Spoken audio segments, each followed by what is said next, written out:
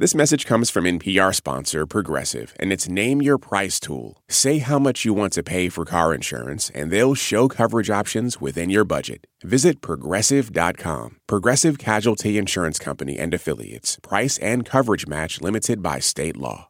Hey, Life Kit listeners. Megan Kane here, our managing producer, and I've got a favor to ask you. We know that the coronavirus pandemic has upended so much of daily life, and it hasn't exactly been easy. But everyone here on the Life Kit team has been sharing with each other all these great creative tips we keep seeing out in the world and how we've been coping throughout this crisis.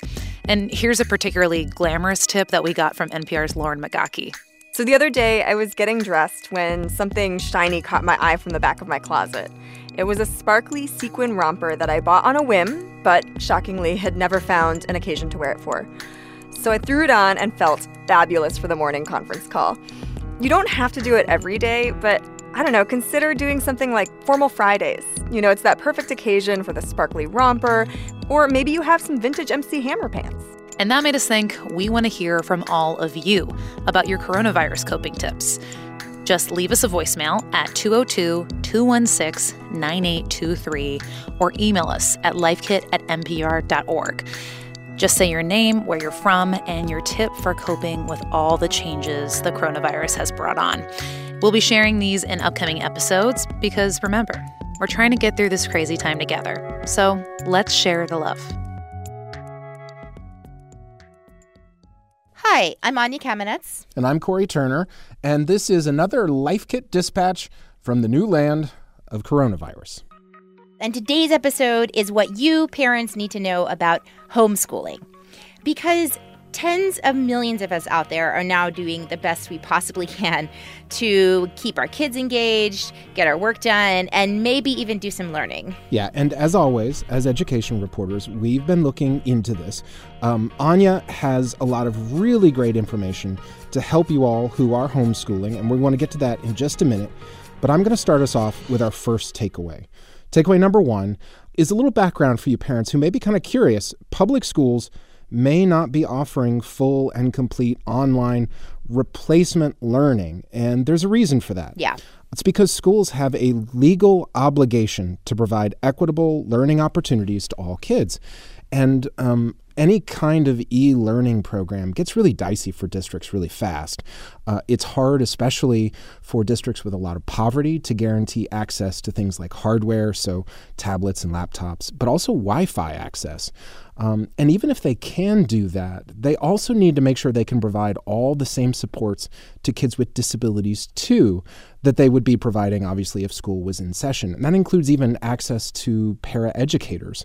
And that gets really hard. Yeah, absolutely. So paraeducators meaning like aides that help kids one-on-one.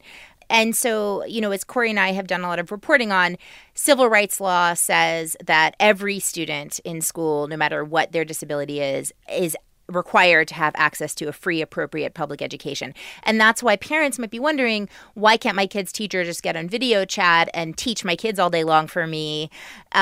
These are some of the reasons why. Yeah, and that's why instead schools are opting to give things like, you know, paper packets like the ones my kids brought home, or online links with work they can do, but they're going to have to do it without any direct instruction. They really have to be self-directed, which obviously is a big challenge right now. This message comes from NPR sponsor Defender. With the Defender family of vehicles built for the modern explorer, the Defender capability is legendary, whether you're facing off-road challenges or harsh weather conditions. From the reimagined exterior to the robust interior with innovative, award-winning infotainment system to keep you connected. The Defender family features the 2-door Defender 90, the 4-door Defender 110, and the Defender 130, which seats up to 8. Learn more at LandRoverUSA.com/Defender.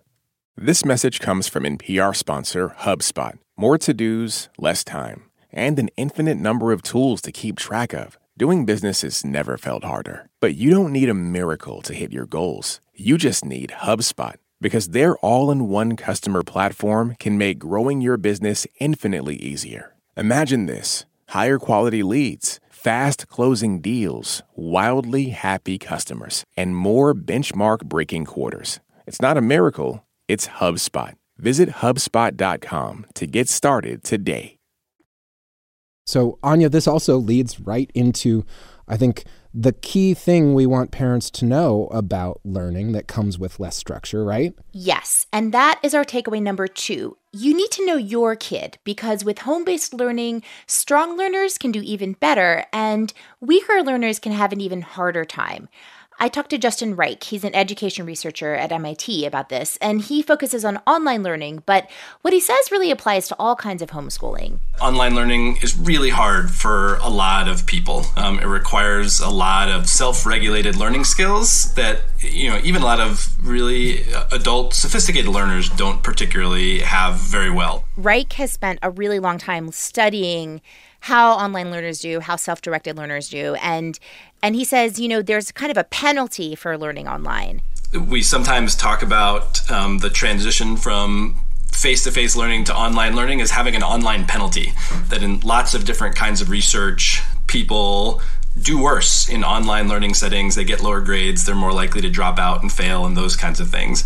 And that online penalty is worse for the most vulnerable, struggling students in our system. So with all of this in mind, it's just so important for us as we're plunging into this world to be realistic of our expectations of, how long our kids can work on their own, how involved are we going to need to be, what capabilities, what time do we have, the adults in the household, to get this done. Yeah, I mean, Anya, I can say as a parent, I've been seeing this firsthand in my own family these past few days. One of my boys really prefers to work alone. He's really good at self-directed learning. But the other one told me, Dad, I don't like this. I like working in groups. In school, we almost always work in groups. Why can't we work in groups at home? Right. So for a kid like that, maybe you're going to try to emphasize finding a Zoom class or another place that he can get together with his buddies if you have that capability.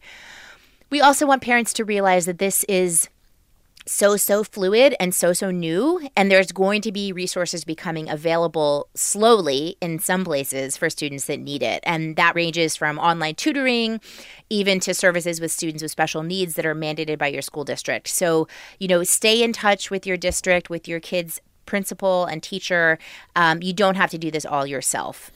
Okay, so we've talked an awful lot about the real limitations of learning online and trying to do at least some of the schoolwork from home. Is there a silver lining in here, Anya? Is there anything that can help us get through this? Yes, actually, Corey, there is. And this is our takeaway number 3. Now is a great time for passion projects. Passion projects. See, the funny thing about doing this, Anya, is, normally we go over this stuff and I'm genuinely surprised here, and I'm excited to hear what you're about to say here, because I have a feeling this is going to work really well for my 8-year-old. Please tell me. Awesome. Okay. So what all these experts told me, and, I've been looking into independent learning for a really long time, as much as we see that struggling learners can struggle even more with the upended routine and having to learn independently, there is a flip side, and that is now is the time for your kid to learn what he or she or they really wants to learn. So I spoke to Anna Humayun. She works as an educational coach for students in the Bay Area, and she told me this. I think the best thing to do is use this as an opportunity for your child to say, hey, you know what? Let's look at the things that you've wanted to do before but haven't had time for. What is something you wanted to learn? Anna's been checking in with kids all over the country this week that she's worked with, and she said this. One kid said, I'm learning the ukulele using an online app. And another one was like, I haven't really had time to do writing or work on my songwriting. And that's what I'm going to do right now. So, Corey, give your kids a little nudge in a certain direction. It could be cooking. It could be building something in Minecraft, anything they're truly interested in. I remember you saying your son was really good at building little gadgets from stuff around the house, right? Oh, yeah. There's currently a coffee mug taped to the wall of our playroom. And I'm not really sure what it's for. It's taped sideways and it's full of ribbons. I was going to ask him about it. See, this is the key, because when we are tapping into our kids' self-motivation, that means we're not standing behind them with a buggy whip, right? We are going to get more time to ourselves when we encourage them to immerse themselves in something that they're truly interested in. And that's kind of the key to independent learning. And I have to say, Corey, in my community too, and we're speaking from more resourced communities, right? And so there's been an explosion of people offering sing-alongs, acting classes, reading groups, people volunteering their time, live streaming, my kids' teachers, other people in the community. Actually, it's gotten kind of overwhelming. This gets me to the next takeaway number 4, and that is, when it comes to homeschooling, resources are amazing, but keep in mind they're just the beginning. And this is something that I've seen happen again and again, right? So I've been covering the online learning world for over a decade now. And there is this constant mistake that people make where they come into that space and they think, oh, everything's free. That means education is free, right? So it's amazing. Like, there's all these PDF schedules going around. You can virtually tour any museum in the world. You can read any book in the world. You can listen to lectures by the greatest professors in the Ivy League. It's all there at your fingertips. Yeah. So that's the promise, right? That's the hype. But, that doesn't actually work when what we're missing is time, right? Right. So the best advice that I have for you parents at this moment is simplify it, right? Prioritize 2 things: your kid's greatest need or area that they have to work on, and their biggest interest or passion project. Prioritize those 2 things. Find a couple of resources that work. It could be something your teacher's giving out. That's a good place to start. And just build from there. We are not going to recreate school in one day. Well, that makes me feel better already. So the thing that we want to really emphasize here is that we know that the huge limitation that we all have is time, right? And also space, honestly. One of the things I found in our house is, our boys have kind of camped out all over the place. And I think one of the things that I need to be better about is creating a regular space for them that they can associate with learning, if for no other reason than when they're done learning for the day, they don't feel like they're eating dinner at school and watching television at school and going to sleep at school. Right. So this is our takeaway number 5, is to set up your space and your time for success, right? Now, realistically, kids may need to move around during the day. We all do. But Anna Humayun, the coach I talked to, suggests that you try to have a designated area or maybe 2 for learning specifically, and that you pack up your materials into a basket for learning so that they can just put them aside when they're finished and have that division. Oh, I love that. Yeah, it's a nice idea. And then you do need to keep to some kind of schedule. We all need the schedule, the order, the routine. But the paradox of that is we also need to be able to take advantage of this moment to be a little bit flexible, right? And we know that homeschoolers who do this all the time, they don't homeschool for 7 hours a day, right? They take advantage of the efficiency of not having to go back and forth to school or wait for the teacher to pass out papers. And so in this situation that we're in, think in terms of like 2 or 4 academic hours a day. Oh, really? Yeah, that was a recommendation for a few people that I talked to. I actually have a question for you, Anya. In all of your research, did anyone suggest that we let the kids sleep in, or is the guidance like, no, you really need to stick to a hard and fast schedule? I am so glad you asked that question, Corey. The researchers told us that we should really be enjoying the fact that we don't have to force our kids out of bed in the morning. And this is Anna. We know that they've been sleep deprived. You've been reporting on it. We've all been reporting on it for months and years. So this is a time that they can get all the sleep they need without really any forcing them up at 6:30 or 7 in the morning. Oh my gosh, that takes such a load off of me. I got to say, it's the nicest part of this week so far is not having to drag my preschooler out of bed. And realizing that she, it puts her in a better mood, and I'm in a better mood because I get to have a cup of coffee and brush my teeth before I deal with the whole day, Absolutely. This gets us to takeaway number 6, and our last takeaway of today for parents that are doing this whole drill of homeschooling and working from home at the same time, which I think needs a new acronym. It's like stay at home, work from home. It's just to be forgiving, right, of yourself, of your partner if you have one, and definitely of your kids. Oh, I love that. Right? We are under so much stress here. Oh my gosh, yeah. I was just telling Rachel this morning that just feel like I'm doing 10 million things and maybe not any of them very well. It is rough. I like this one. I'm going to take takeaway number 6 and write it out and hang it over my bed.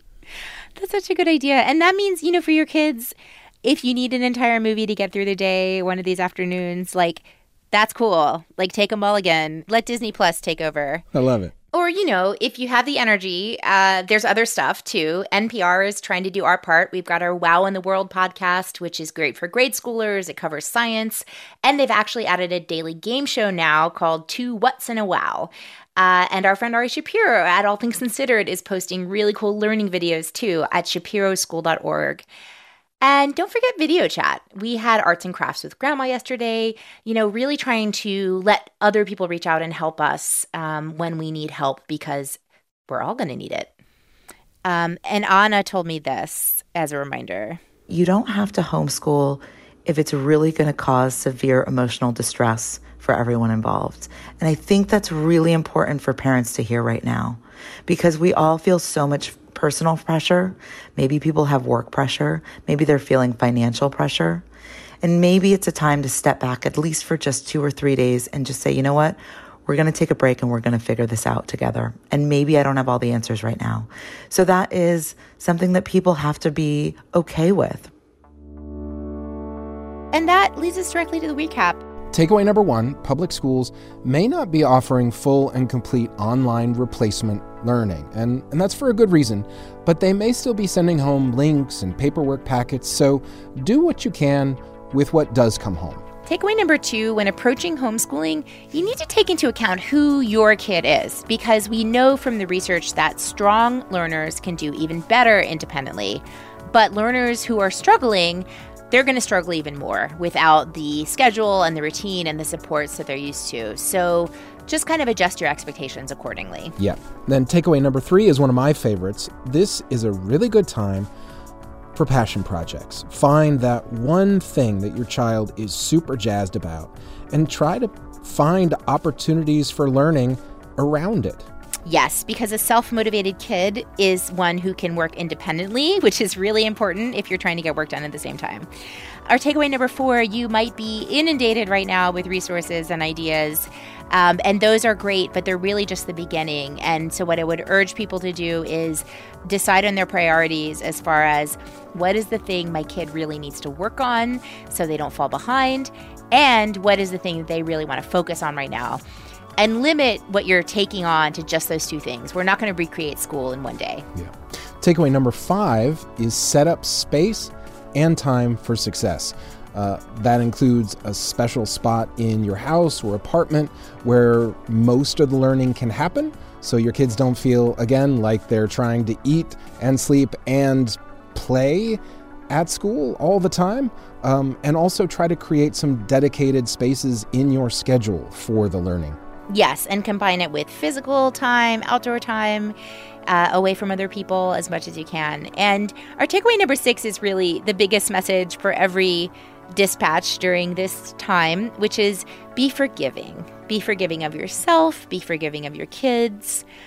We are all going to get through this together, and we're going to rebuild together on the other side. Just remember, this is not a 1 or 2 week thing. This is probably going to be quite a while for all of us, and you're really going to need patience. You're going to need to be on the same team. That's exactly right. So Life Kit is working to bring you more tips than ever in this time of coronavirus. So keep an eye out for those episodes in your feed. And if you've got a tip for us about homeschooling and how it's going, email us at lifekit@npr.org. I'm Anya Kamenetz. I'm Corey Turner. Thank you for listening. Anya? Yeah, Corey? I am dying to know, because I don't think people really understand what it means to make audio like this when we're not in a studio. So I'm sitting in my kids' playroom on a giant pillow with a duvet over my head, and there are like Lego Star Wars vehicles all around my feet, so I have to make sure I don't move. Where are you? I'm in my laundry room / linen closet. So I just realized I have this small room in my house that's basically lined with towels and sheets and stuff like that. So it seems to be working okay. We'll see how it goes. Oh, it's perfect. The NPR audio engineers will love you for it. This message comes from NPR sponsor MassMutual. The Financial Educators Council says 39% of Americans don't have someone to go to for financial advice, but you can plan for the short and long term with someone backed by 170 years of financial expertise at massmutual.com. This message comes from Capital One, offering commercial solutions you can bank on. Your business faces specific challenges and unique opportunities. That's why Capital One offers a comprehensive suite of financial services, custom tailored to your short and long-term goals. Backed by the expertise, strategy, and resources of a top 10 commercial bank, a dedicated team works with you to support your success and help achieve your goals. Explore the possibilities at CapitalOne.com/commercial. On It's Been a Minute, we're keeping you in the know when it comes to culture. I break down the latest trends and the forces behind them and introduce you to the creatives who think deeply about how we live today. Come for some good old cultural analysis and have a few laughs with me. Listen to the It's Been a Minute podcast from NPR.